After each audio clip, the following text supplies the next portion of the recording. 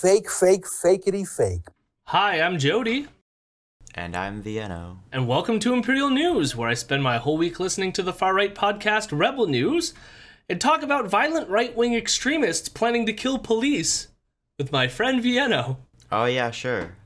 Yeah, remember when that whole thing was happening? Remember when that was the big news story? It is like, I feel after the news of what happened yesterday, it's like almost nothing, everything else feels small, you know? Mm-hmm. I guess most of you will be aware that there is a war happening, and I'm sure we will cover it next week. Given the nature of this show, though, it just feels weird that this is happening now, and we're talking about things that happened a week ago. And we get to have the fun of imagining what new horrors next week will bring us. Yeah. That will be like, ha, remember when that was the big thing? Yeah, it's been, the last few years have been a bit much. They've been a bit much. But all that considered, how are you, Vienno? I'm tired. Running on like 4 hours of sleep. Yeah, that's about it. I'm just very, very exhausted. How are you? No, I'm in the same boat. It was hard to concentrate last night. Watched and still had to get up in the morning and drive my son to school. So, was watching all the stuff that's going on. But yeah, we will cover that probably next week because I imagine Ezra's going to have some annoying things to say about it. I guess all I will say right now is, solidarity with the people of Ukraine that are going through this, and also solidarity with the anti-war activists in Russia who are currently protesting. And, fuck war. Mm-hmm. But now we're going to go back in time for a week and talk about some other assholes. Hello, my rebels. Hello, my rebels. I'm a good boy.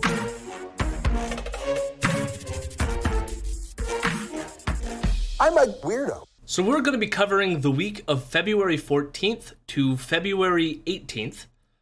And this is, of course, while the occupation was still going on in Ottawa. Several things happened the day of the Monday on the 14th. That become relevant as the week progresses, but we're going to touch upon it. So what happened on the 14th was we both got the cache of weapons that were discovered in Coutts, Alberta. That happened on the 14th, and we also got Trudeau saying that he was going to invoke the Emergencies Act. Both of those happened on Monday, and they're pretty much what we're going to cover for the rest of the week. Now, the other thing to note there is the first 2 days, Monday and Tuesday, are going to be primarily what we're going to be talking about here. The last 3 days are kind of a wash. So we're going to take a long time to get through Monday and Tuesday, and then we're going to spend almost no time on Wednesday, Thursday, and Friday, just for the nature of how this week went. So again, on the 14th, the Monday, Trudeau invokes the Emergency Act, and Ezra is not happy about it. He begins by comparing it to the War Measures Act, but he says that the War Measures Act was actually justified because back then there actually was a terrorist attack through the FLQ and all this. At least that's how he frames it. Mm-hmm. And then he plays the quote, of course, of Pierre Papa Trudeau saying, "Just watch me," which is what he said when he enacted the War Measures Act. Such a raw fucking line. We did not get an equivalent with Trudeau invoking the Emergency Act. Jagmeet Singh has had a "just watch me" moment, which is very funny because he did that thing during the election last year where he was like, where the libs were like, "Oh, they're taking that tax the billionaire stuff too far. How far are they gonna go?" And then Jagmeet was like, "Just watch me," and it's like, how did that happen? But Justin Trudeau did fucking nothing. He had no good one-liners prepared. Now that I think about it, I can't. He doesn't have any good one-liners. There's not, which is actually kind of amazing as a political figure. Usually they come up with at least one pithy quote to get people. Nothing. Instead, we get the we scandal. Yeah, no. The Liberals are just such the generic governing party of Canada that they don't even need a slogan. But anyways, that all that aside, because, you know, it's happening.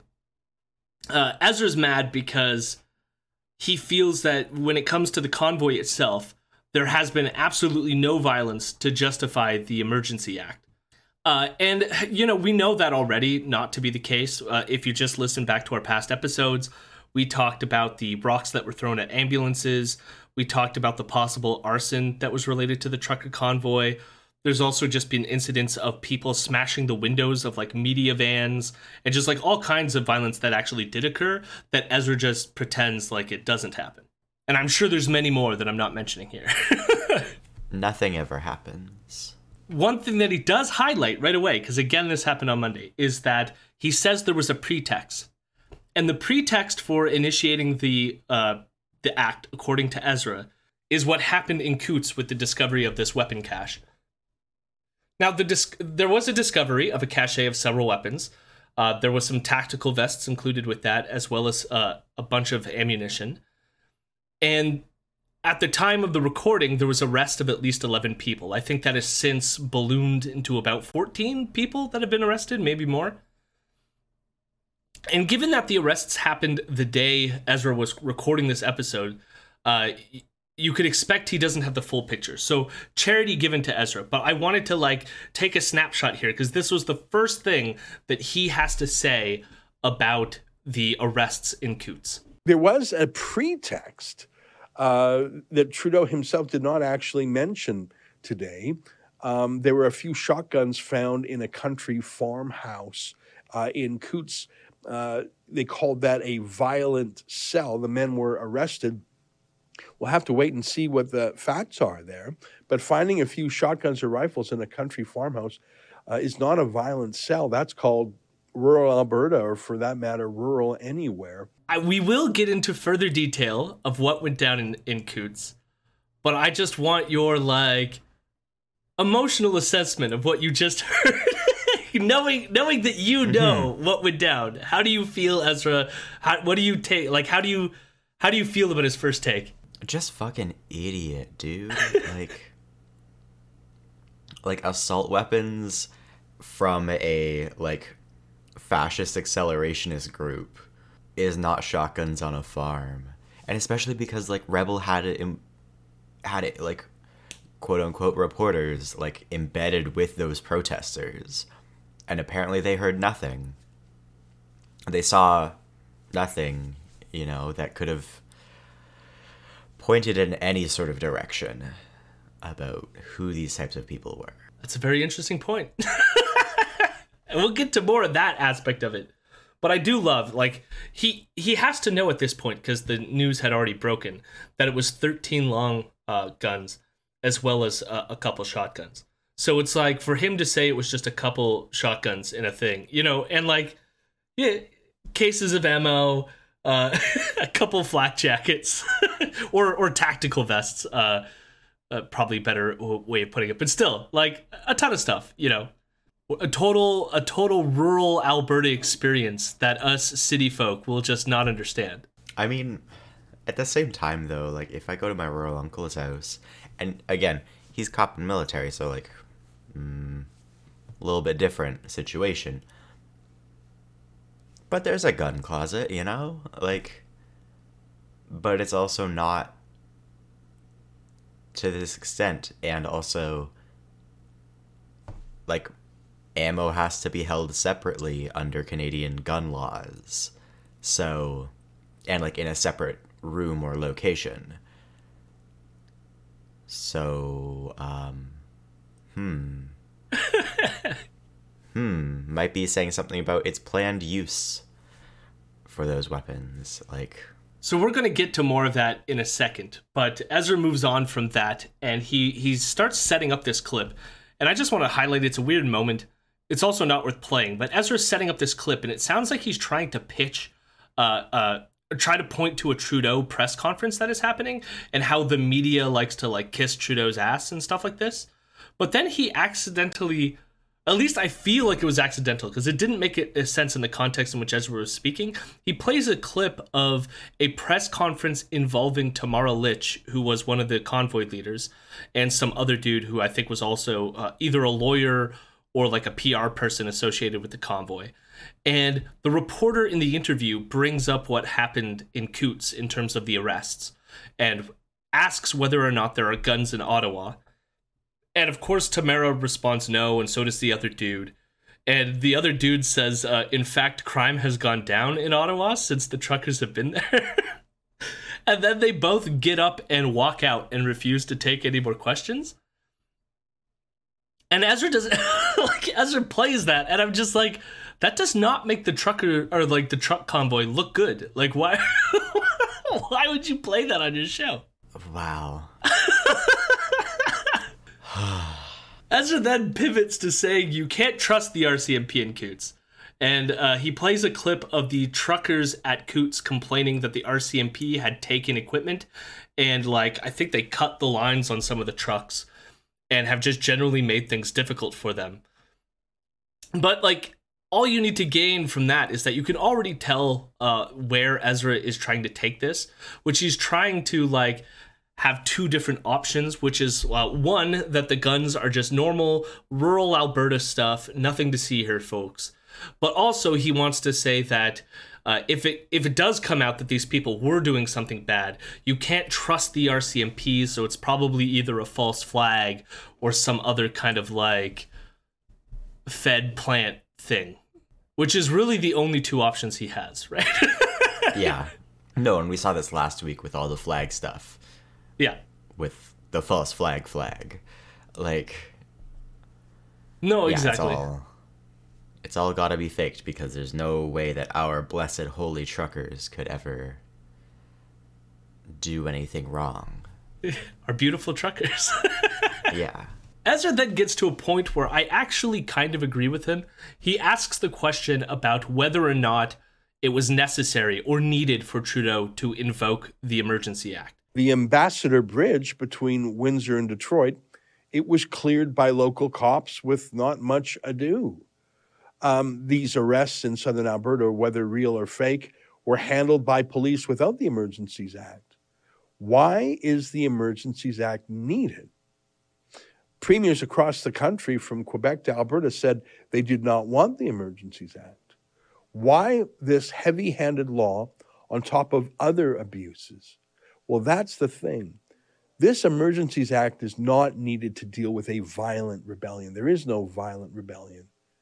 It's to go after Trudeau's personal enemies, to seize their bank accounts, to turn peaceful political opponents into terrorists. There's an element in which I agree with him in terms of, like, is it needed, right? Like, I'm personally of the opinion that it wasn't necessary, that a lot of the powers, including, I think, the freezing of some of the bank accounts, I think they might have been able to do without invoking the Emergencies Act.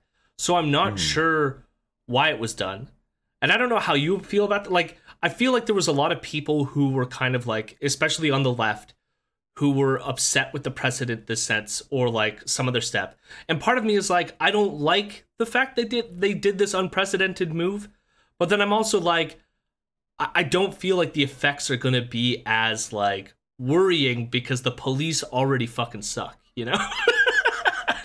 At least I don't know. It's hard to tell from this standpoint whether the use of this act really is going to have like downstream effects that I should be worried about. I don't think that it'll have like the sort of effects in terms of like legal precedents that people were worried about. I think it'll be much more like, I think that it's much more in terms of like the culture of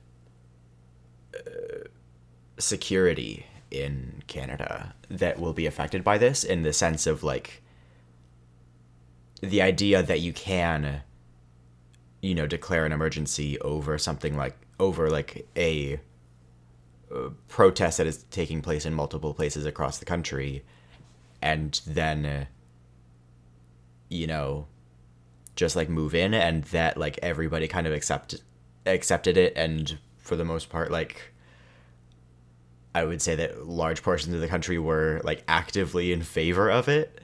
And that is much more worrying to me than any sort of like legal precedent, because yeah, the cops are already like treating leftists 1,000 times worse, and like indigenous protesters and black protesters and like kind of just everybody else way worse already than the truckers were treated, even like with the Emergencies Act in place. But in terms of like the actual culture of like that sort of thing, normalizing that I think is a lot worse for like long-term prospects of Canadian democracy. Yeah, I mean, I guess like for me, I'm aware of all those possibilities. It feels I don't know how to describe it. And I think part of it was they were able to do this in a way because of the large popular support against doing something about the trucker convoy.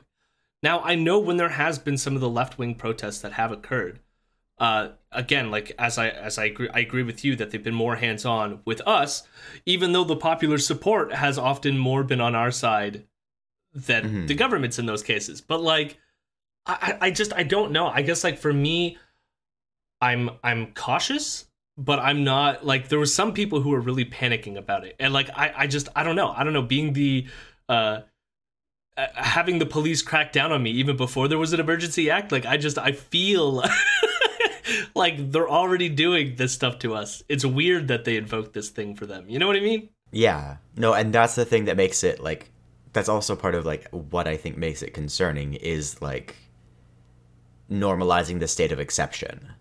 Like the state of like, oh, you know, getting the country used to declaring these sorts of things purely for protests and stuff like that. Because again, Trudeau could have invoked this in like 2020 in like March or February and used that in order to enact measures to deal with a pandemic that killed 30,000 people.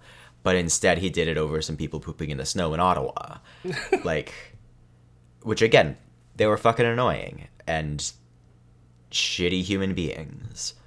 But like, you know, there is a massive difference between the COVID-19 pandemic and the truckers.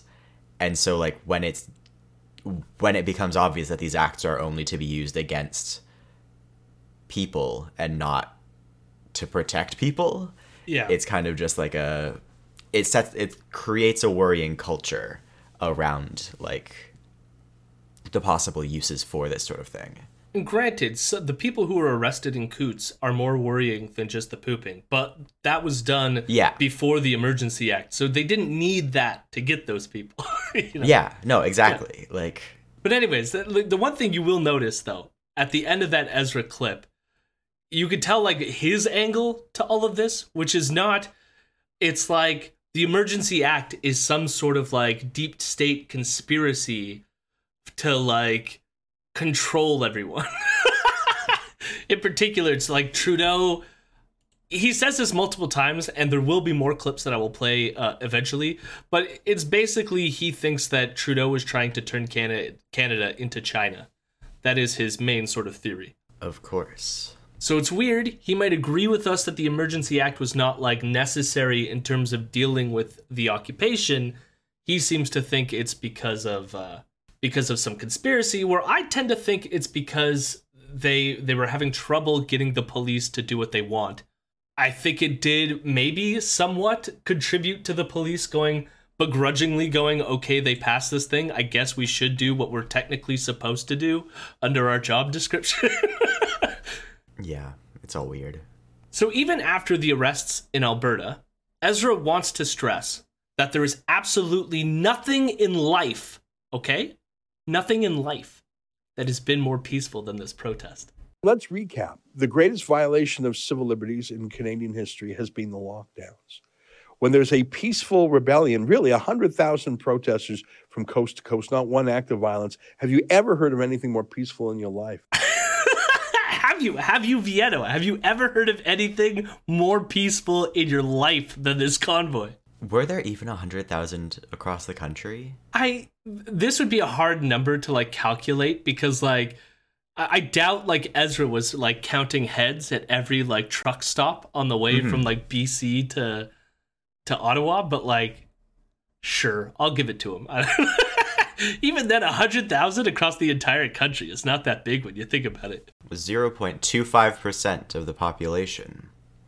Whoa. Hello. Big numbers out there. A movement is coming through. The most peaceful movement in all of life. Yep. That's the part that got me. It's like, how do you... I mean, aside from the fact that we've already talked about the violence, and Ezra in this episode has acknowledged that there was arrests for people who were apparently a part of a violent cell, he still wants to go, no. What you don't understand is the convoy is the most peaceful thing ever. It's the closest we've gotten to re-entering, like, the Garden of Eden. True. I gotta say. Like, we've never made it closer than the convoy in Canada. The angels wept when the evil Chinese Canadian police destroyed it all. Mm-hmm. Ezra then goes through, I guess, a CSIS definition of what constitutes a threat to Canada, because supposedly within the Emergency Act, one of the things that guides whether it can be, like, its use can be justified is based on this CSIS definition. And one of the parts of the definition is about foreign funding. And, I mean, the rest of it's... the only other part of the definition that was kind of interesting was it talked about, like, a threat of violence from some sort of group. And it's weird because Ezra ignores that, even though he's already mentioned the, like, guns and the supposed threat of violence from those who are arrested in Alberta. But he still doesn't think that legally that justifies it, which, I don't know, legally that's debatable, I guess. Aside from whether you think the Emergencies Act is good or not. But what he says about the foreign funding is very interesting. The truckers have not engaged in serious violence. They've engaged in no violence. There is no violent revolution. There's no foreign espionage. The only foreign element is some Americans thought, here's a few bucks for the truckers, but the money was not covert. It was to help the truckers with gas money and food. We know. We know that this is wrong because there was, like, some donors to the GoFundMe, as well as the Give Send Go account, were in the like $30,000 to $100,000 range. Like, this wasn't just a few bucks for some food. And also, like, that to me is like, you know, if another country is donating, a single individual in another country is donating $100,000 to a protest in another country, that seems just a little bit more than a casual $5 for a coffee, you know? Yeah. I think, again, a lot of people use the foreign funding thing to make it like a foreign issue when clearly this is a Canadian issue. But, like, it's more the fact that Ezra is the type of person who, like, whenever there's any foreign funding connected to any grassroots Canadian movement, he loses his shit. It's the reason why we have, as one of our Patreon goals, the foreign-funded environmentalist. Because whenever he talks about environmentalist activists in Canada, they're always foreign-funded. Wet'suwet'en? Foreign-funded. Any group is foreign-funded to Ezra. And yet here he's like, oh, foreign funding's okay if it's just a few bucks for coffee. Meanwhile, people are donating like $50,000, $100,000, you know? Can you imagine how... I mean, I was going to say, like, can you imagine if, like, George Soros gave Wet'suwet'en land defenders, like, $50 on, like, GoFundMe or whatever.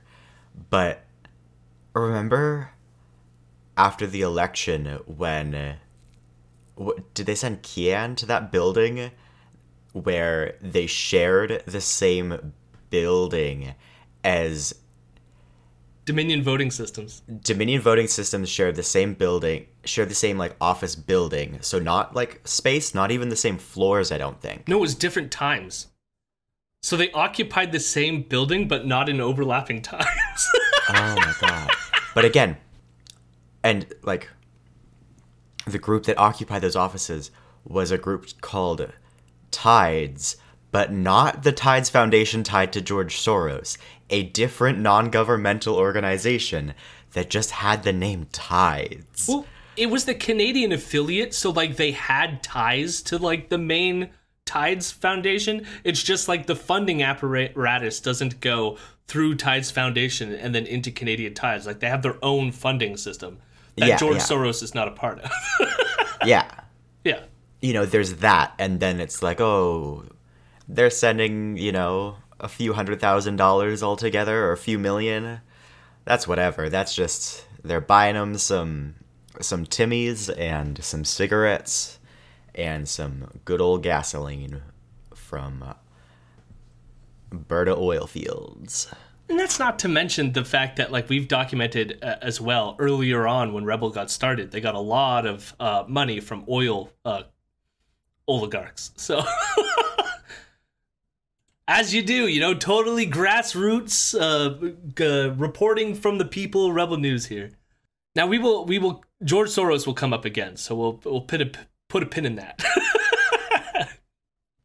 Although it's Rebel, so, you know, George Soros coming up is pretty much a weekly affair at this point. Yeah.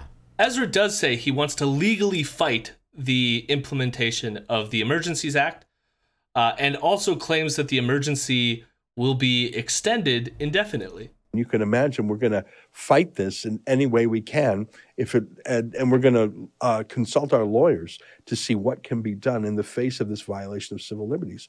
I regret that little can be done, because these extraordinary powers are there for the government to use for a 30-day period. I believe that it will be extended, and I believe that Trudeau's invasiveness into the finances of his political critics will be extended. So, Viano, do you think it's going to be used for 30 days? It didn't make it through the fucking Senate, you idiot. Like... So, wait, so indefinitely, do you think that they're going to extend it beyond the 30 days?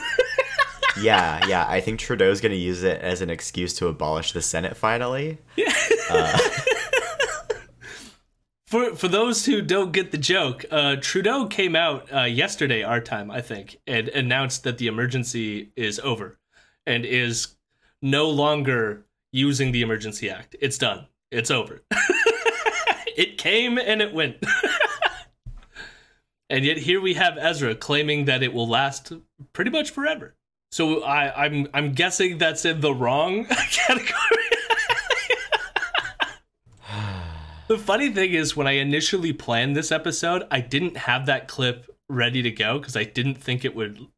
It just passed by, and then it wasn't until like I went back to clip some other stuff that I was like, "Oh shit!" He said that this was gonna last forever, and I already know that it's not gonna last forever. This is beautiful. It just made me think of It made me think of the Palpatine speech in Star Wars Episode 3, where it's like Trudeau abolishes the Senate and is just like, Canada will be reorganized into the first Canadian Empire. That seems more of a Chrystia Freeland move. That would be even funnier. So now we return right away. Right away, we're back to Soros, okay? Ezra says that Trudeau is doing this, the Emergencies Act, because he loves China's basic dictatorship. And he plays that clip of Trudeau saying that he loves China's basic dictatorship, which was taken out of context, etc., so we don't need to go over that again. He then connects the Trudeau family to both Castro and the Soviet Union and suggests that the Liberal government is working with George Soros to have a color revolution against Canada. His whole family loves Castro, and I'm not getting into the theory that Fidel Castro is actually Trudeau's dad. I'm not getting into that. I'm saying he's at the very least a father figure that the family admires and looks up to. Pierre Trudeau took his sons to the Soviet Union and said that Siberia was the future of the world. And even to this day, Trudeau and Chrystia Freeland, who serves on the board of the World Economic Forum, meet with George Soros. These are authoritarian people. I think that this invocation of the Emergencies Act is a kind of color revolution, if you know what I mean by that.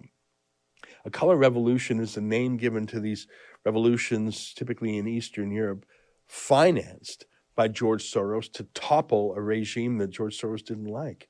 Well, here in Canada, Trudeau and Chrystia Freeland and half the cabinet, according to Klaus Schwab, is part of the Soros World Economic Forum. That's not a theory or a conspiracy theory. It's just a fact. Bizarrely, Chrystia Freeland sits as a governor on the World Economic Forum, even while she is a deputy prime minister and finance minister. I think that as this trucker rebellion spread, Trudeau got into trouble and he pulled a color revolution against his own people. What the fuck? What is it? So here's the thing. I know what it is, but you know what a color revolution is, right? Yeah. So why don't you explain it too?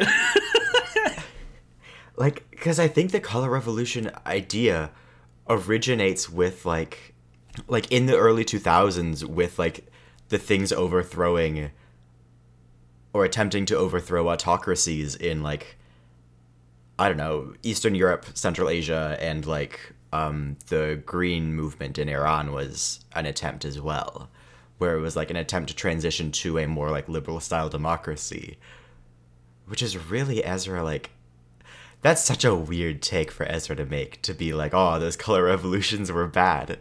Like, that's weird. And like part of me is like, George Soros likely did fund some parts of it because of his like Open Societies Foundation.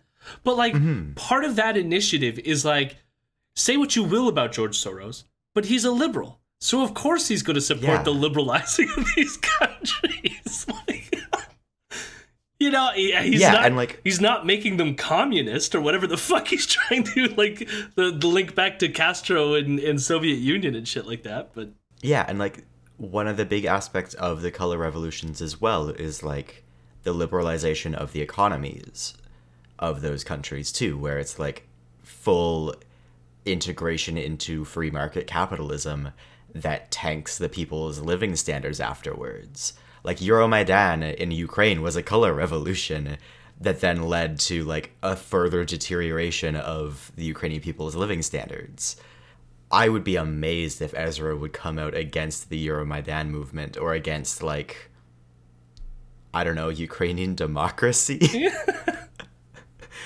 And granted, like part of me, like I'm not to speak for all of these because all of them have their own particulars and their own complications, but I'm like, I can see why people would prefer the kind of free market liberalization over and above like an autocratic rule over them. You know what I mean? So it's like, some of that just seems kind of obvious, you know? It's not as if the revolution is being like, oh, we want free market capitalism. It's generally like, we want significant reforms to our existing economy, and we want a more open political system. And then what happens is the West gets involved, and like, you know, then you have like the World Bank and the IMF and like everything like that imposes those sorts of economic destruction of the countries afterwards as well, where it's like, it's not as if these people were asking for that to happen. It's that they were asking for changes, and that the West will take advantage of that, and that like these predatory financial institutions will take advantage of that. But again, like, I don't know, like this is the weirdest thing for Ezra to like come out being like, oh wow, those color revolutions funded by George Soros were bad. Yeah. Like I can't even tell if he's saying like, or what, but like, I don't know. And then even at the end there, what the hell would like a color revolution against your own people be? Yeah. I don't even know what the fuck that means. What does that even mean? Trudeau like, just like, because like the color revolutions are about like a revolution where like at least a sizable toppling portion, a government. Yeah, sizable portion. Yeah. And so this is just Trudeau as an individual topples his own government. Color revolution. Because my guess is that like the other comparisons to make are like, you know, Julius Caesar, who Ezra probably thinks is cool as fuck, or like other things, and so he's just naming the like only concept that he thinks that people won't be familiar with, and that people won't be like, yeah, that dude was cool actually. But like, why not just say a coup? Why not just say like a putsch? Like, why not just say any of these other sorts of things for establishing like a dictatorship? It's such a weird choice. Yeah, he's never talked in the years that I've listened to him. 3 years now, 4 years, I can't even remember. He's never brought up a color revolution before, so it's like, why now? And why why for this weird ass analogy that doesn't make any goddamn sense? Yeah. I do not get it. Ezra then throws shade on the Canadian Anti-Hate Network, so shout out to them. And he says that anti-hate extremists claim that there are Nazis everywhere. And he remarks that the irony is that Trudeau calls everyone else a Nazi, but he's the one restricting our civil liberties. I mean, granted, Nazis did restrict people's civil liberties, but like other people also restrict civil liberties. It doesn't... Restricting civil liberties is not just the thing of fascism. Nope, that's it. Fascism is when government do bad thing, just like communism is when government do anything at all. That is... What is that the Richard Wolff version of socialism? Socialism is when government does things? So Ezra then ends the main segment here by speculating, of course, that Trudeau is going to use the Emergency Act to freeze our assets and the assets of the Democracy Fund. I wish. Yeah. Well, I mean, it's too late now. It's already gone. It never happened. We can turn back the hands of time and then bring it back. Oh my God. Start marching on your local MP's offices, demanding the reinstitution of the Emergencies Act. You didn't go far enough. There was one people you forgot to freeze. We want another one. And we're kidding, for those who are probably losing their mind. Okay? We're kidding. That's when Trudeau says, just watch me. How many Emergencies Acts are you willing to impose? Oh my God. You watch, he like wanted to do it to Rebel, he just forgot, so he re-invokes it to like, just get them. See, and that one passes through Parliament and the Senate. Oh my God. So then we're interviewing Joel Pollack. Ezra's sitting down with Joel Pollack, editor for Breitbart, a complete and utter piece of shit. But he's on to say some this part gets wild. So Pollack talks about how the trucker movement is now catching on in the U.S., and he compares it to the Tea Party. There are conservatives talking about organizing trucking convoys into March, later in the spring. These convoys are becoming a symbol that is going to transcend the current crisis. So no matter what Trudeau does, how the Canadian issue is resolved, this has become the new Tea Party. We are all truckers now, in a sense. You're a trucker now, Vienna. Fuck. We're all truckers now. Fuck. I hate it. He's probably right. And fuck. I mean, he is, but like, I find the funny thing is because like they talk about like this is the new Tea Party, and it's like the Tea Party was a very racist, group that was attacking Obama. That was pretty much it. There was tons of like Obama is a monkey signs and burning Obama in effigy from the Tea Party movement. It was a racist movement. So I love that they just bring that up as if, because like Ezra's whole line here is the truck convoy is not racist, and here's Pollack going, the truck convoy is just like this racist group. Yeah, but they probably wouldn't say that was racist anyways. True. I just feel like it's worth us bringing that up. Yeah. I mean, they don't believe, well, they at least outwardly acknowledge that they themselves aren't racist, but we have a lot of clips that would suggest otherwise. Mm-hmm. No, exactly. Like, I don't know, it's just it is not surprising that they're being like, oh, wow, we're the next Tea Party type of thing, because that's like, it was also a really good grift. Yep. So. Yep. Always be grifting. ABG. Mm-hmm. Ezra then brings up the Coutts arrests again, so we get another take. There's been no acts of violence in 2 weeks with 100,000 truckers. Last night, RCMP in Coutts, Alberta, arrested 11 people claiming there was a violent cell. Now, could be, but I know that in rural Alberta, the idea that you have some long arms, like some shotguns and rifles in a house, is not a sign of being a violent cell. That's sort of what farms and ranches are like. There's no police station nearby. You need them for pest control, like a coyote or something. So I don't know if there really was a violent cell. I think it may be that was just a pretext to bring in this kind of martial law.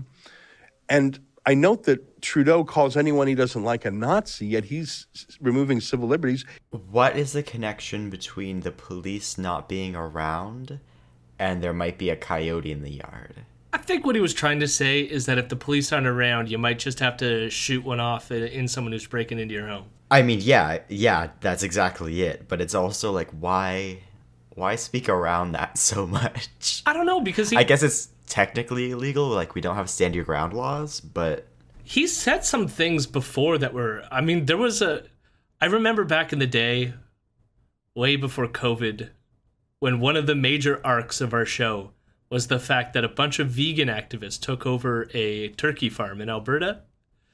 And that lasted several weeks, and there was there's so many angles. Like that used to be a big story on our show.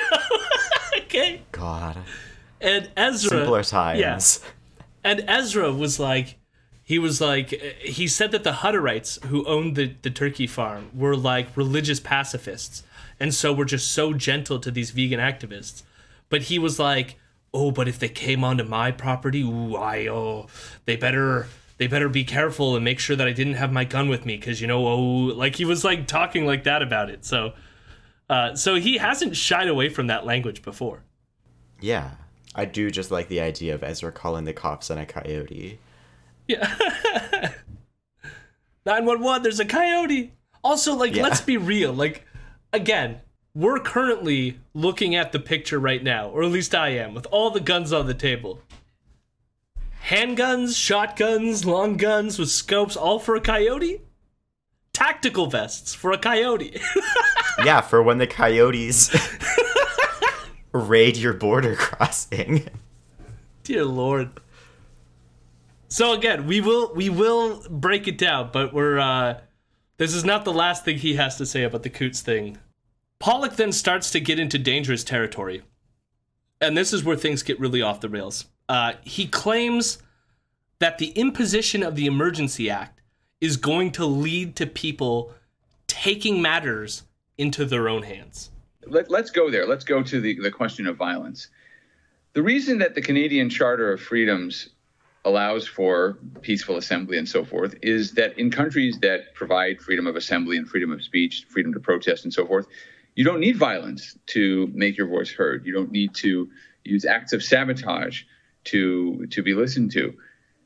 When you use emergency powers to crack down on what is really a peaceful protest, maybe not a lawful protest in every case, but it's basically civil disobedience.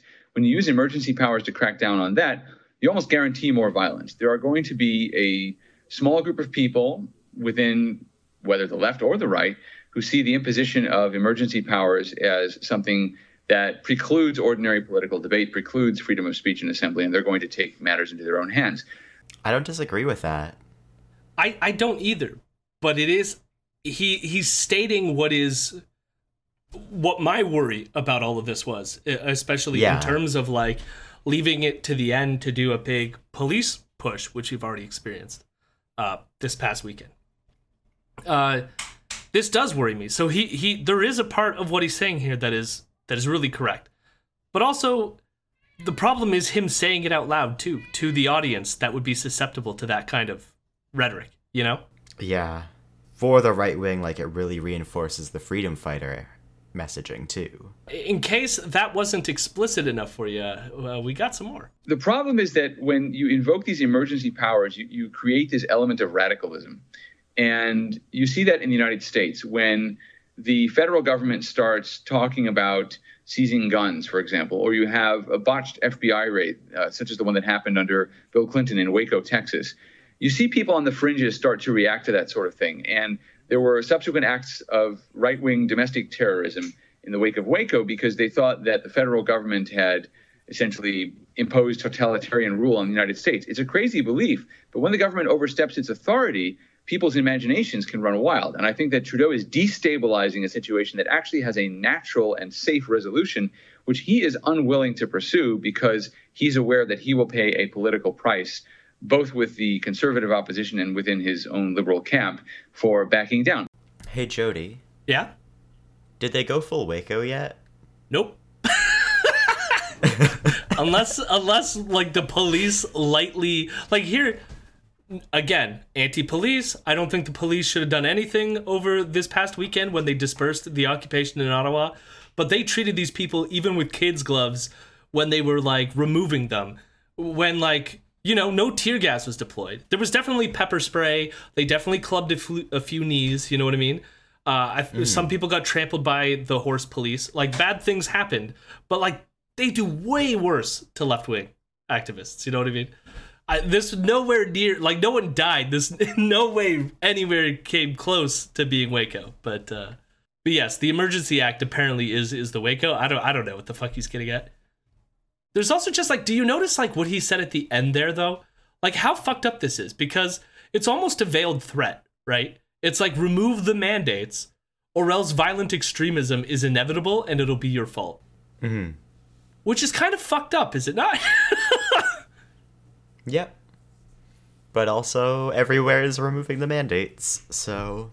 I mean, that's true, but like, think about what he's saying in like a theoretical world where people didn't cave to these assholes. Well, I'm not saying that the move was to cave to them, but just like, they're accepting it and just moving on with this pandemic, even though it could get worse later. Could. Hopefully it doesn't. Mm-hmm. Hopefully it doesn't. But like, it's just like, in the world that we take the pandemic seriously, like, he makes it sound like it's just the safe, like, all you have to do is just end the mandates, like, no harm, no foul. When it's like, that is a decision that could harm people.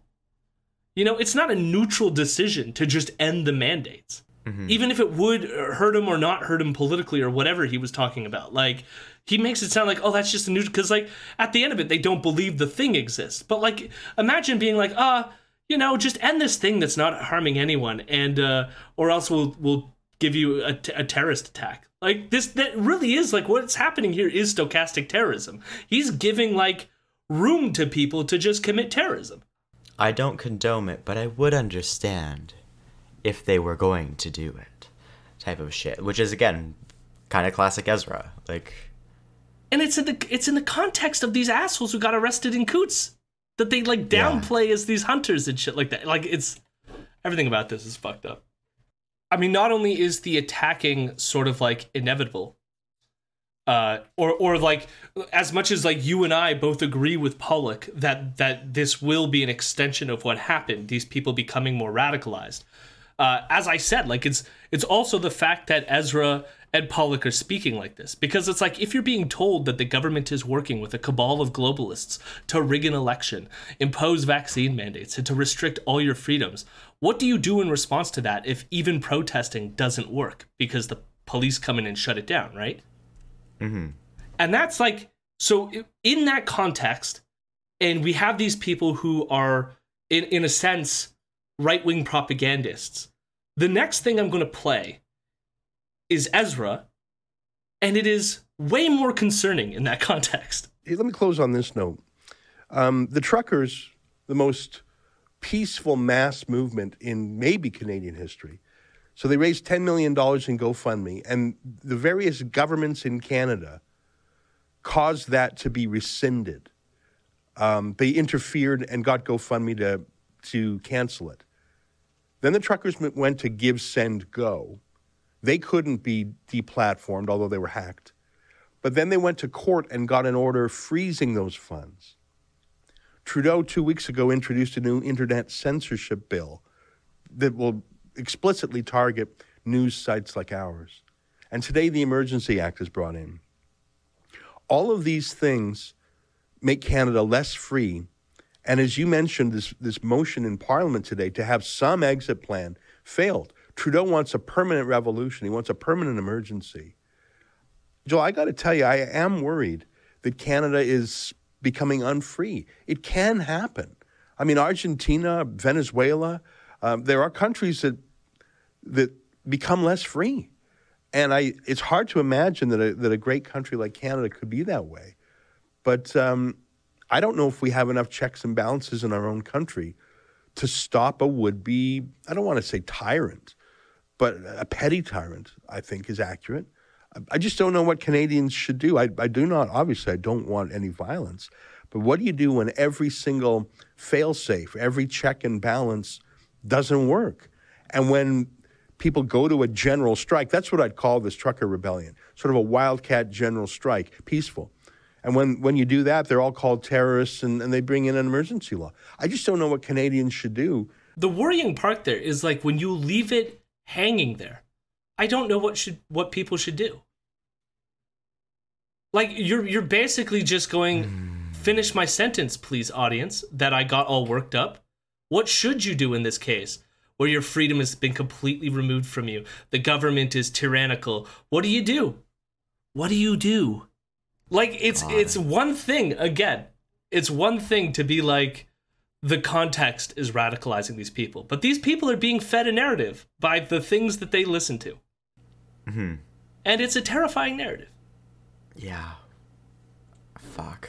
You notice as well, so he did something there, which is also a move that Alex Jones makes, because Alex Jones does this kind of like walking up to the edge thing all the time. And it's the caveat where Ezra goes, well, like, I don't want violence. And it's even like in the clip we play all the time about the ramming protesters with trucks, where he's like, I can understand if someone does it. I don't condone it, but I can understand it. It's like a way of like, he can get away with saying that because he's not like actually promoting violence. He's just being like passive about it. But you leave it hanging there as if there's nothing left to do but do the act of terrorism. And I think Pollock senses that. So in fairness to Pollock, I guess if you want to call it fairness, because he's an idiot, but he senses where this is going and goes, oh, Canada will never be totalitarian because it's too big of a country. No tyrant can control all of Canada. and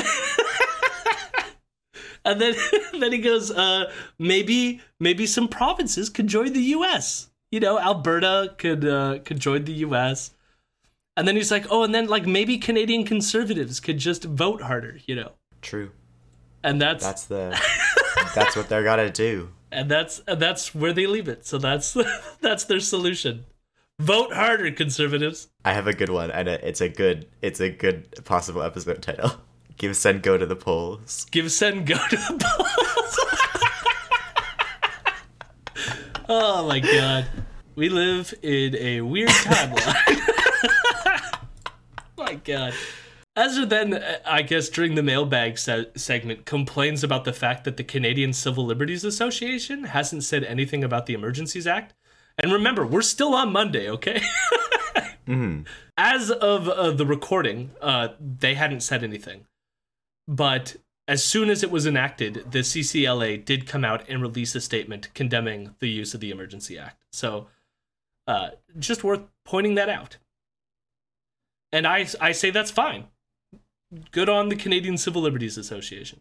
We are now officially on Tuesday. Ezra begins by reflecting on how things feel the same as yesterday. And according to him, this is evidence that we aren't actually in a national emergency. So therefore, the Emergency Act is not justified.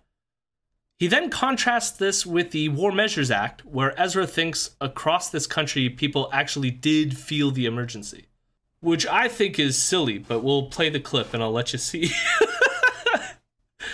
I guess I should say before I play the clip, like, automatically you're like, this is just a silly thing, because it's like, it could be a serious emergency, and it just like, I don't know, I live in some farm in Saskatchewan and it doesn't immediately affect me. It doesn't make it any less of an emergency, you know?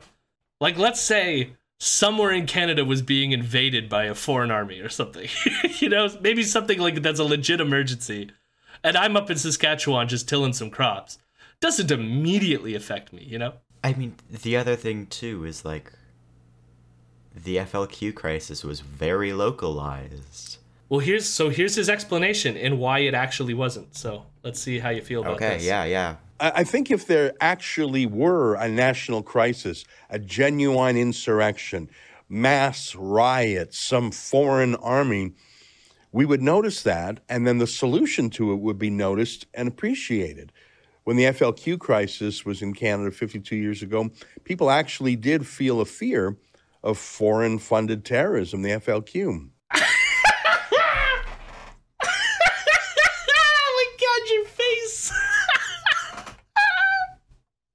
Huh? The foreign-funded FLQ. What do you not understand, Vienna? True. I forgot Quebec's a separate nation. You're right. I tried my best to understand what the fuck that means. And the only thing I could think of is that they had some support in, like, Cuba or something, didn't they? Is that what he's trying to get at?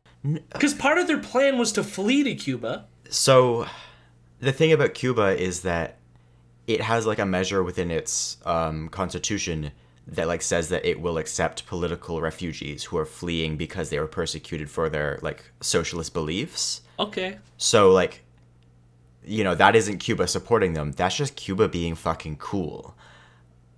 That's why everybody goes to Cuba. That's why Assata Shakur is in Cuba. Like, everybody who can get there is like, peace, I'm out.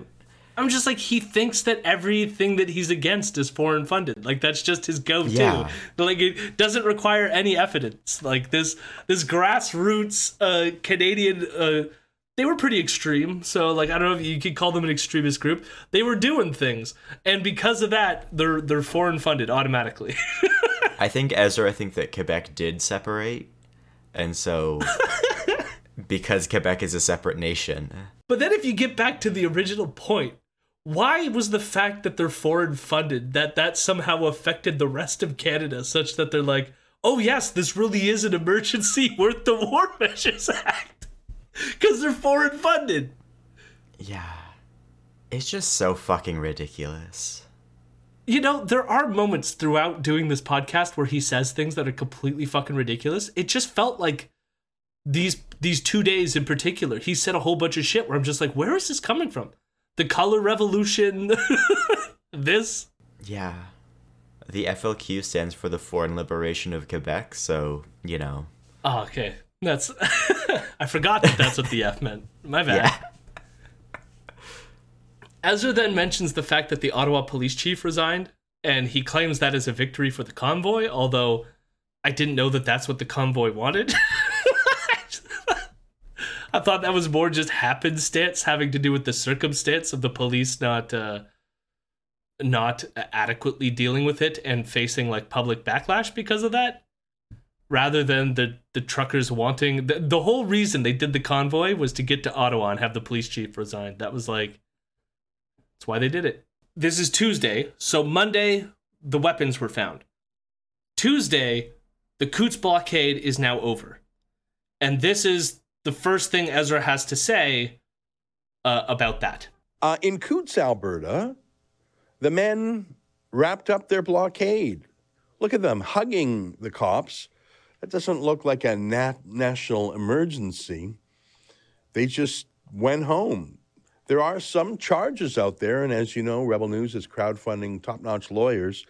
As I like to say, if Omar Khadr, the convicted, confessed al-Qaeda terrorist, gets a lawyer, so should these men too.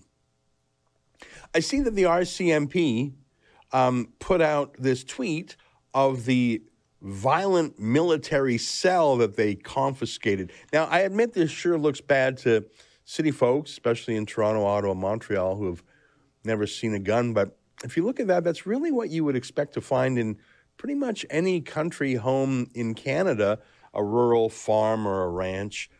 Those guns look pretty scary because some of them are black and some of them have camouflage, but they're really hunting rifles. My God. Almost all of them are just little 22s. Those are not bulletproof vests. They can have armor plating in them, but they don't. The RCMP claimed they're bulletproof vests. Those look like a lot of bullets, but not really.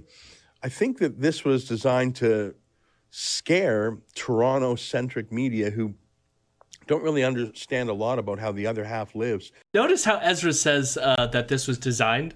I picked up on that language in particular. And now he could mean that the media and RCMP framing was designed, but he seems to also be suggesting that we can't trust the RCMP, and he claimed that all violence so far has been false flags. So I'm like, is he trying to say that like somehow all these people with like something about this was designed, like there was a grand design behind all of this? But then he also goes from that to talk about like, oh, this is just what would happen in a farming community. The last thing that I want to state there, I don't know if you picked up on it, but about the stuff having to do with the lawyer. Yeah. I didn't notice this the first time I listened to this clip. I did figure it out on subsequent listens. But I watched a video in our current timeline. So, like, I think they posted it on their YouTube channel yesterday, where their lawyer, Chad, remember the avocado toast guy? Mm-hmm. Chad, who they hired through crowdfunding to defend the people in Coots, he is now actually, him and his law firm, I believe, are the ones now defending the 11 to 14 people who were arrested in Alberta. So that means that Rebel News technically crowdfunded the lawyers that are now currently defending these armed militia groups. Isn't that fun? Yeah. Just a quick note on the guns, too. Now, this article is from the 16th, so there might be more updates since then.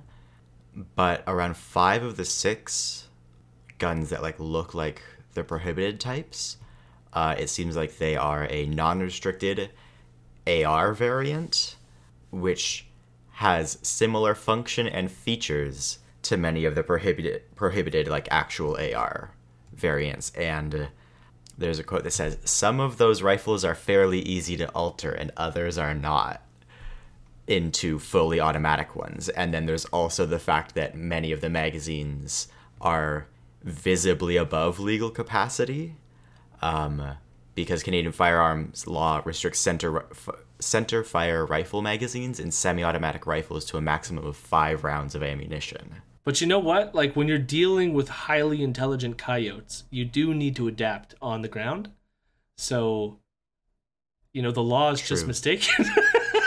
I mean, it's a real feral hogs moment, you know? Yeah. We mentioned as well, like he mentioned as well in this clip, the hugging at the beginning. When the Coots blockade was over, they walked, hugged some cops. It was a big thing. A lot of people shared it on Twitter. Part of me is glad that it ends this way. I don't think ending in bloodshed is preferable.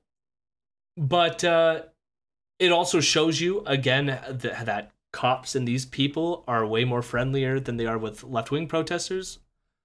All that I agree with. But there's more to, like, the fact of, like, them resigning like that and deciding to give up the blockade. And this is what Ezra has to say about that. But nonetheless, this violent cell, and maybe it is, we'll find out when the facts are out, that's why the truckers went home. They didn't want to be associated with any violence, not because of the Emergency Act, and certainly not because of the cops. You saw them hugging. The truckers just wanted to distance themselves from that. So these completely non-violent, peaceful, most peaceful protest ever in all of life, actually. That most peaceful, non-violent thing, they gave up their blockade when they realized they didn't want to be associated with the violent in their movement. Because they're so peaceful, they didn't want to be associated with the violence that was in their movement. You know, it makes total sense. Of course. Yeah. You know, if the cops encourage that peaceful behavior by arresting the violent elements. Because otherwise now it would just be the violent elements blockading the border, and who knows what we would have. We would have the possibility of a non-violent blockade on the border, which was never the possibility before. You notice as well in the language that he's using, which is that in some sense he's separating in his mind and in his audience's mind the idea that there was the truckers and then there was this violent group, as if they're two separate entities. But we're about to get into it here, but they're not and cannot be separate entities. They were a part of the blockade. Mm. Think about it this way too. You have a whole week of content. This is the Tuesday. The arrest happened yesterday, and then the blockade ended today. And this is the last thing that Ezra has to say about the arrests in Coots. The only charity I can give Ezra here is that on Tuesday, some of the details about the arrests were still not public. But it's telling that Ezra doesn't mention any of the details that were known and then doesn't bring it up in the next 3 days as information started to be revealed, all the other things that became known, right? Like, it's like, you know what I mean? So there was things he already should have known by the 14th and 15th when these episodes came out, but more came out during the week that he just doesn't talk about it ever again. By the 14th, we already knew that the vests contained both anti-Semitic patches, and that would at least give rise to the theory that these weren't just farmers. I don't know how many farmers there are that are Islamophobic. There's probably a lot, but like, you know, Yeah. I doubt most farmers have in their gun shed a vest with like anti-Islamic patches on it. Mm-hmm. The other is a Diagolon patch, which is a far-right accelerationist group that has been involved with the convoy from the start. In fact, we talked with Tony of Yellow Vest Canada Exposed on our show a couple weeks ago about this group in particular, before any of these arrests occurred, and just after the convoy had arrived on the 29th of January. Diagolon, for those who don't know and don't remember from a couple weeks ago when we covered it, its de facto leader is Jeremy Mackenzie, and he's been monitored by the Canadian Anti-Hate Network for a while. So these are people who've been on other people's radar. And now it's almost, which I just should say, that's almost contrary to Ezra's framing that the Canadian Anti-Hate Network, like, just make up extremists. Like, they've been onto these people since before they got arrested, you know? They didn't just make these people up. They did, and then they put them into the totally peaceful blockades. Well, my contrarian take is that they're actually doing a good job tracking these people. It is worth highlighting that Ezra even swims in the same circles as Jeremy Mackenzie, who's the de facto leader, not only in their support of the convoy. So the fact that Jeremy and the Diagolon people support the convoy, Ezra also supports the convoy. But Mackenzie was recently a guest on InfoWars with Alex Jones. And Ezra has also been a guest several times on Alex Jones's show. And Alex Jones himself is associated with the Oath Keepers, whose leader, Stuart Rhodes, was a frequent guest on his show and is now arrested for seditious conspiracy on January 6th. Like, I don't know, I'm sensing a pattern here with all these people. I wonder why Ezra is always associated and connected with these circles. Pure coincidence. Pure coincidence. The Anti-Hate Network keeps inventing these people and throwing them in Ezra's way. For a bit of background on the Diagolon movement itself, the name and flag is representative of a fake white nationalist country. The idea is that it's supposed to be from Alaska through the prairie provinces down to Florida, and that would be the new like white nationalist state, hence the diagonal. And the members of this group are preparing for violence as they believe there is a coming collapse or a civil war that is imminent. This is what a lot of survivalist white nationalist groups do. They frequently make racist and anti-Semitic jokes on their podcasts and shows that they do, and they hide behind all the irony of it. So even like the flag itself, they portray it as a kind of joke. But the thing is, it's like, again, if it's just a joke, why are you arming yourselves and engaging in plots like these that get you arrested? You know, like at some point there's the meme posting anti-Semitic jokes online to the stockpiling weapons to have a shootout with cops. Like there's some scale here. Like I have a feeling this isn't jokes anymore. Yeah. And this is actually a common thing that people talk about called irony poisoning. So this is what a lot of white nationalists do. It's not uncommon. The funny thing is, and I completely forgot about this, we actually used a clip on our show of Jeremy Mackenzie like months ago where Chris Sky and Jeremy Mackenzie were on a show together. And I had played this clip to highlight Chris Sky's anti-Semitism because in the podcast appearance, Jeremy Mackenzie keeps trying to push Chris Sky on who's the group implementing these COVID restrictions. And what he's trying to imply is that it's, you know, the Jews are the ones controlling and pulling the strings behind the scenes to introduce all the mandates. And of course, Ezra eventually cut ties with Chris Sky because David Menzies interviewed Chris Sky and asked him about Chris Sky's anti-Semitism, and Chris Sky stormed off. So you know, their motto as well. So Diagolon's motto is called by gun or by rope, which is terrifying all on its own, but it's likely a reference to the Day of the Rope, which is from the Turner Diaries, and indicates a day when white people come together and end up hanging all the race traitors. The Turner Diaries, if those who are not familiar with it, is a well-known book amongst right-wing white nationalist violent extremists, and was read by Timothy McVeigh, who blew up the federal building in Oklahoma City. In fact, I think when they found him, he had a copy of the book, or at least portions of the book, on him when he was arrested. So it's like, there's a ton of red flags here, is basically what I'm saying. These people are pretty fucked up, and have been documented for some time now, you know? So remember that the Coots border blockade was being supported by Rebel. They had 2 employees embedded with them and were crowdfunding lawyers to help them negotiate with the RCMP. We also covered last week that Ezra kind of implied they were letting the Coots blockade dictate what Rebel News put out as information.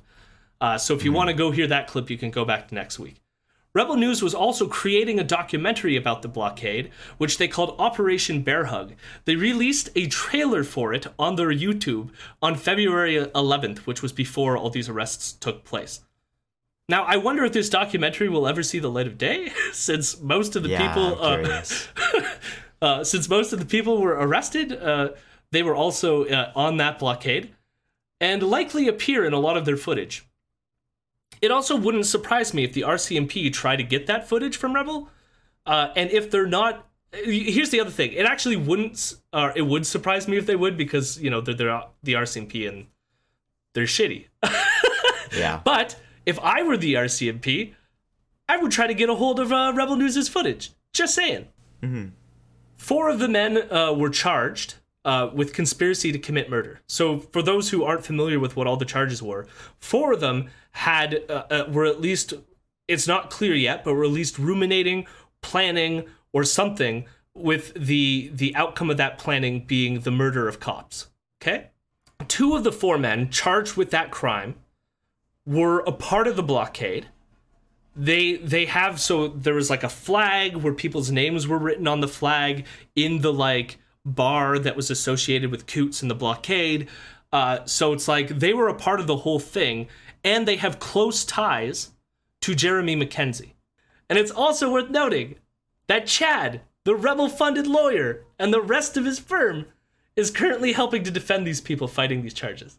And this is all Ezra has to say about it. Like, he didn't say any of this. Not a thing. Oh, it's just farmers. They're just, oh, like, there could be the RCMP planting these things, and we're not involved. Like, I don't know. There's something fucked up about all of this, you know? Yeah. And so, how many times, even in the past few weeks, but this is a common refrain we hear from Ezra constantly on the show, which is that he's never even seen a Nazi before in his life. He doesn't know what Nazis are. Where are they? I can't find them anywhere. And yet he happened to be embedded with a group of them, pretty much, blockading a fucking border. Who was it that was embedded with them? Do you remember? Kian Simone and Sidney Fizzard were the 2 rebel employees. Okay. They're relatively new, but still. Yeah. But still. Apparently Ezra knows Chad the lawyer. Apparently they go way back based on the way Ezra talks about him. So that's all we have to say about the Coots stuff. I just want to say that, like, my guess is that we are going to move on from this, and we might never hear about this again on his show. And I don't know. Like, there's no way of knowing whether or not there is direct connections between Rebel and this group and what they were doing at Coots. But if it does come up outside of the show, because even if it does come up, I doubt Ezra would mention anything unless he comes on to say, like, they're being framed or something. But I will try to keep people posted, even if it doesn't come up on his show itself. But my guess is this is not going to come up again, and they're just going to move right along as if nothing happened. Yeah. And so now we move on. Ezra then moves from denying the Coots shit to say that these truckers are natural heirs to the Yellow Vest movement in France. And he compares the treatment of the truckers with how the media smeared the Yellow Vests as racist. Now, I don't recall them smearing the Yellow Vests in France as racist, Yeah. But their Canadian offshoot was definitely labeled racist, and they were. Yeah, I don't remember anything about the Gilets jaunes being racist. It was always the yellow vests here. Because they were, like, Pegida people. Like... Exactly. And the ones in France, too, were a broad coalition. Like, it did involve both right-wing and left-wing groups. But, like, that... I don't recall anyone smearing that entirety as... in fact, I remember there was some, like, weird footage that was coming out of France of, like, the right-wing parts of the yellow vests and the left-wing parts of the yellow vests, like, fighting each other in the streets, all wearing yellow vests. Yeah, well, like... And also... Like, at various points, like, there were the firefighters were involved with the yellow vests with the Gilets jaunes in France. And, like, there were moments when the cops sided with the yellow vests against the government as well. Like, that was an actual fucking, like, you know, mass mobilization protest movement. This wasn't. And even more so, the yellow vests in Canada were not. Well, the ironic thing about the yellow vests in Canada is that the trucker convoy is an extension of the yellow vests. So, for example, there was this yellow vest related convoy back in 2019 that was called United We Roll. And the convoy back then had similar people involved with it, like Pat King, who was one of the people organizing this convoy. Mm-hmm. And and so Pat King, during that convoy and before, was well documented saying a whole bunch of racist things, with comments denying the Holocaust and believing in the Great Replacement. So yes, if the Yellow Vest movement was racist because the organizers were racists, and the same people who organized this convoy were the same people back then it's still racist. Which is one of the reasons why people were calling this convoy racist, you know? Yeah. It's just like, it's amazing because he like, for Ezra, he could just be like, oh, what, they're so silly in the media, blah. And it's like, what about all the context, bud? You're just gonna ignore all of it. Well, that's because Ezra is a journalist, Jody. You report on the facts as they are, not as they connect to other things that were. Journalism is the present, not the past. He's not a historian. You raise a great point, but to counter your point, we have another incoherent statement that he's about to make here. And it involves the contrast. So because he's talking about the yellow vests in France, he wants to talk about how the new truck convoy is an international movement. But he realizes that international, that sounds vaguely globalist, doesn't it? So he wants to contrast. International movements are not globalist movements, okay?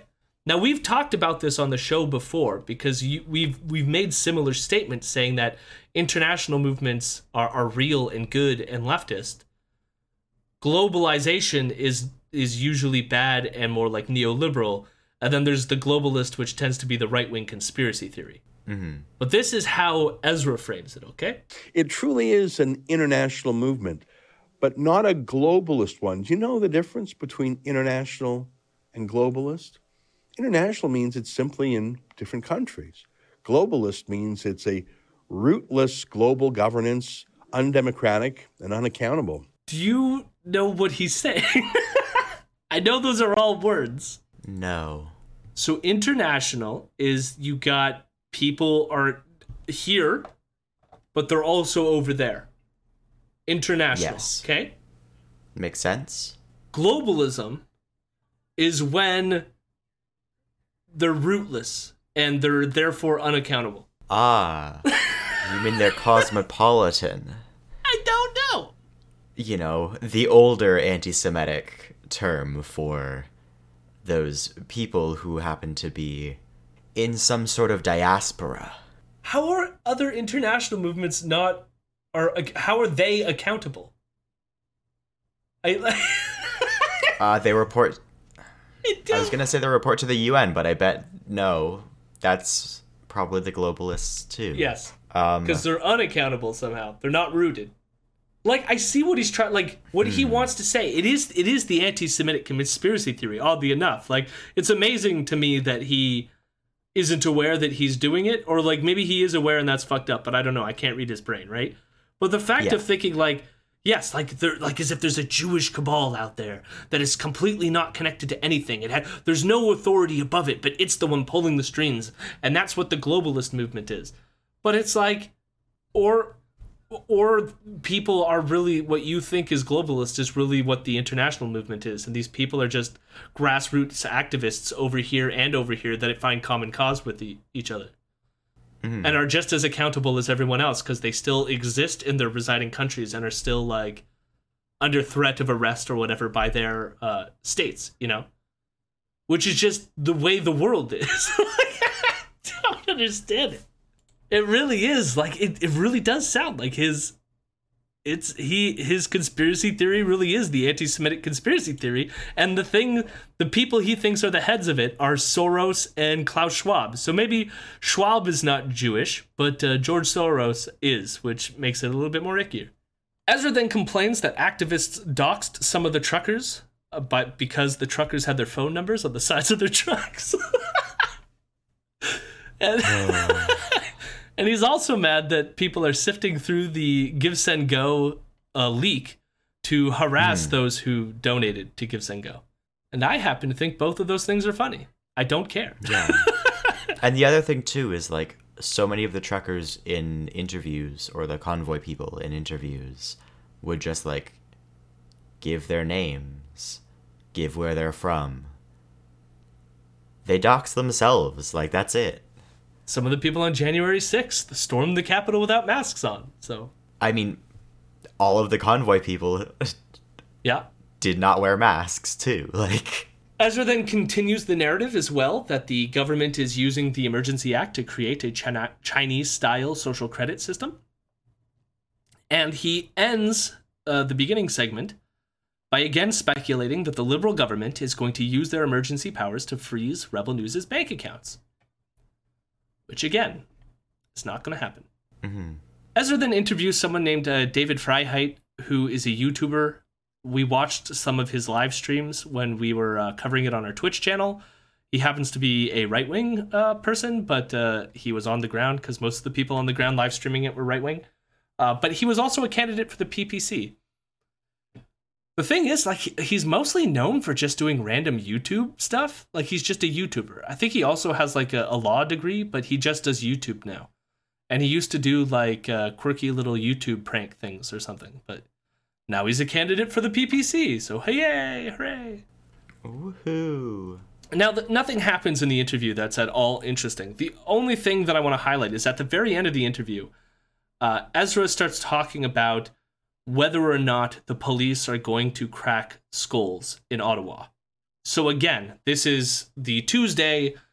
The police started moving in on the protest on Friday, but this is what Ezra thinks about whether or not the police are going to do something. Again, I don't know if the Ottawa police are going to go and crack skulls. I don't think that's where the battlefront is. I think the front line of the battle is the financial and digital front line, but we'll see. I mean, I've been wrong a few times trying to guess things.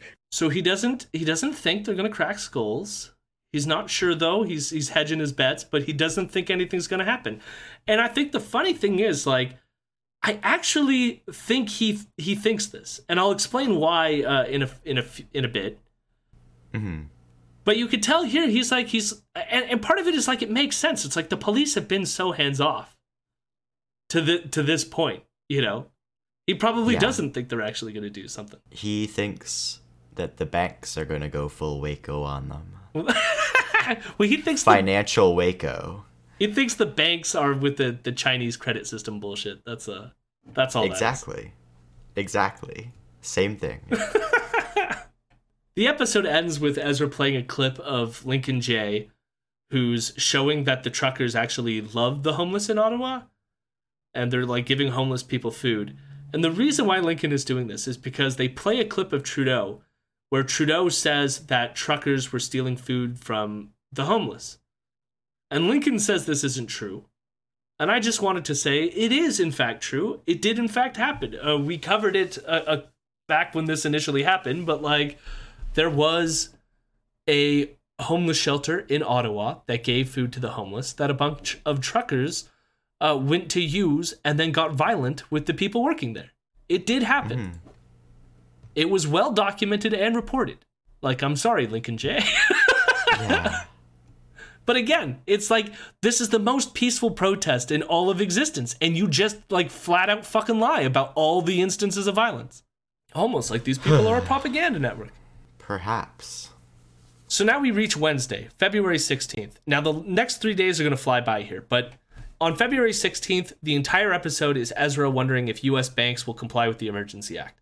It's really boring. Nothing much is said. I don't really care. Andrew Lawton then comes on as a guest, but they're just complaining about how they aren't respected as independent journalists, and I don't respect them as independent journalists, so snore, boring, I don't care. Moving on.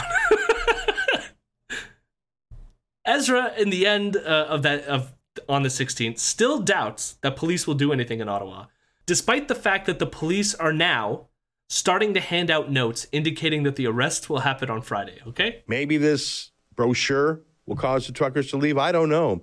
I don't think ordinary beat cops are willing to get brutal with moms and dads and kids having sort of a festival type atmosphere. I just don't think they're going to do it, but who knows? So he's still hedging his bets, but again, just want to highlight, a little ironic because we know what's coming, but I get the feeling, again, he honestly did not think that the cops are going to be brutal towards them. See, but is he wrong?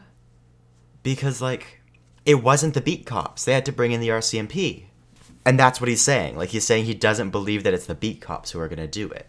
But some of the beat cops were there. They weren't just the RCMP. So during the breakup on Friday, it was some of the same police that were there the whole time. So you had Peel police there, London police, etc.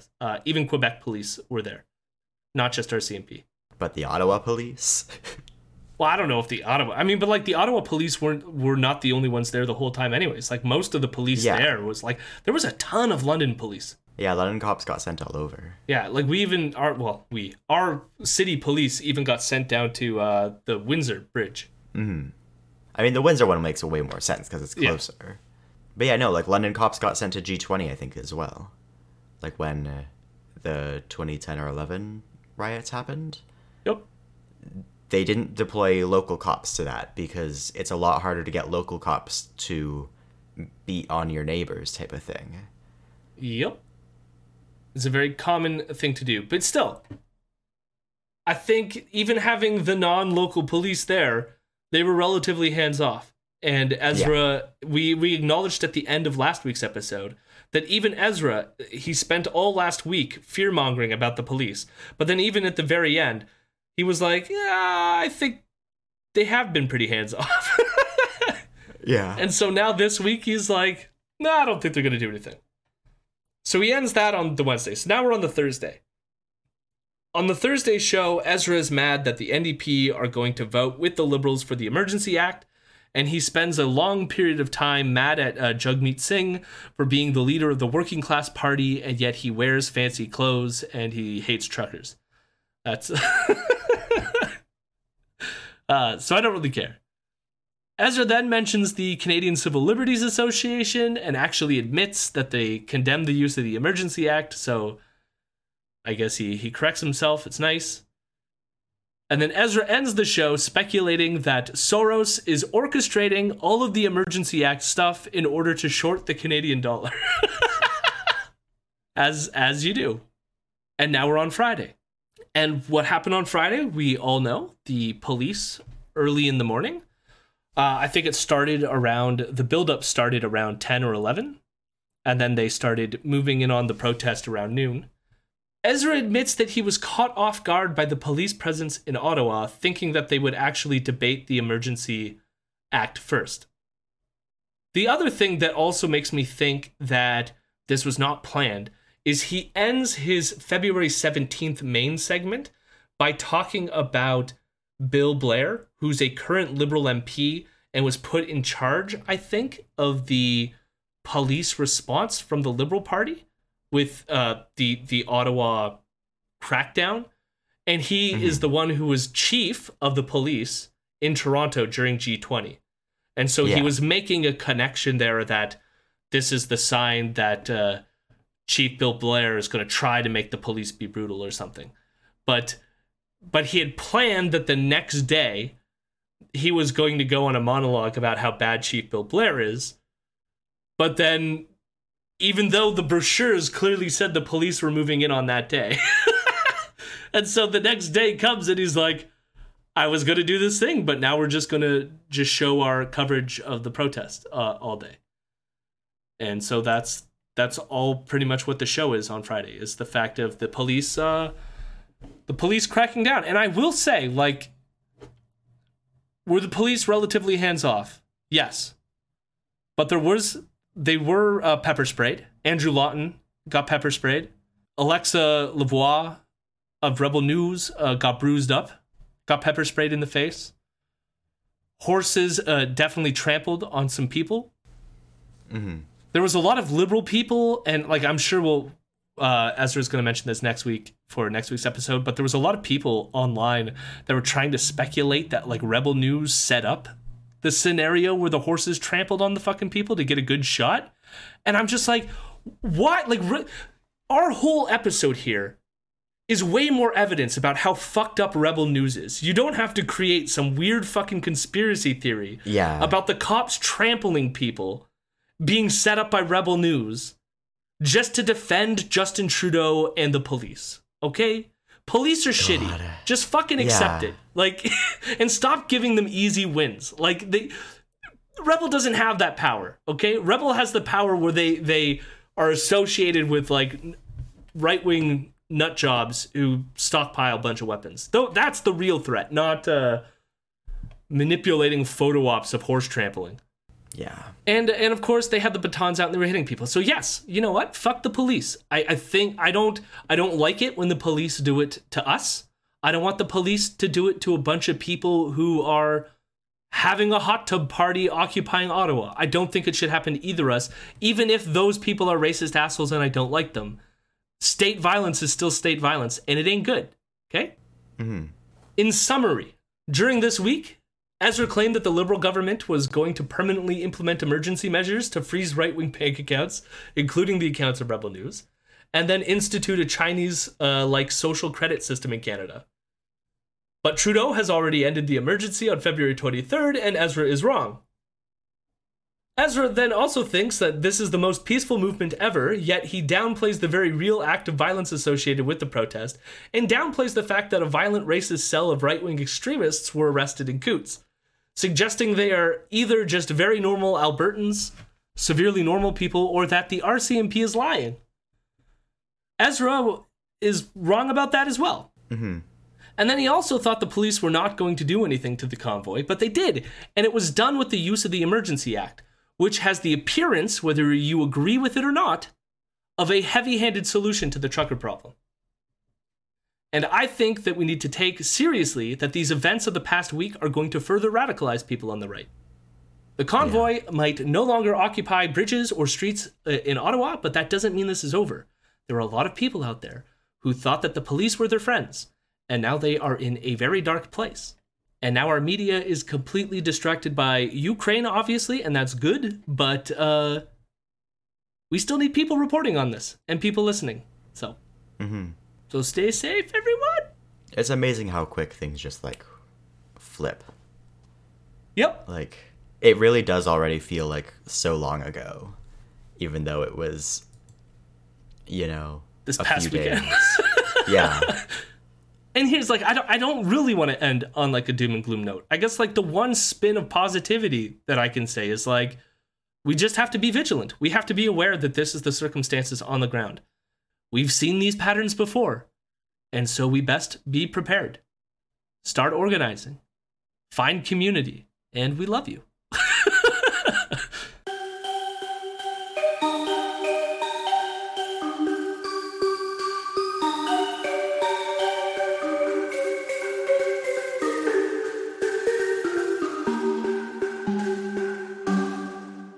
I got no fucking causes or articles today. Like, go take a walk. Put down Twitter. Put down your phone. Go take a fucking walk. Get some fresh air, you know? Meditate. Get a pet. Sure.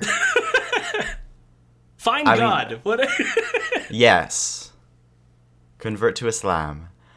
Yeah, just, you know, go do something that is just, like, away from checking news or, like, doom scrolling. Forget all that. We're over it. We're going for a walk. It's fine. Sure, it's icy out. Be careful, don't fall. And then, but only for a week, because then you gotta listen to our show again. That's Yeah. Come back next week. Then you're allowed to check your phone. You're allowed to check your phone starting Thursday, March 3rd. Oh, Lord. Which is just in advance, because I don't think we'll have the next episode out by then either. We'll see how it goes. Yeah. But if you support and enjoy what you've heard so far, please give us a few bucks over on patreon.com/Imperial News. If you want to stay informed about what we're doing, you can also find us on Twitter at Imperial News with a Z. We have a Discord set up. We do Twitch streams every Monday, Wednesday, and Friday at 8 p.m. Eastern Standard Time. You can find clips on our YouTube channel, and you can find all the links in the show notes of this episode. Lastly, you can email us any questions at imperial.fake.news@gmail.com. Special thanks to my friend Mason Tickle for the transition beats. You can find his work at striatum.bandcamp.com. 1 second, I almost forgot. He sent me another link to a more updated thing. Let me grab that momentarily. It is www.masontickle.com. He has it all like consolidated in one area. So there you go. We love Mason. Thanks for the beats. Mason Tickle is spelled Tikl. True. It's not tickle like ha ha ha. And thank you for listening. And everything. You canceled. No more, please. True. Albumbia, Albumbia, how lovely are your wheat fields.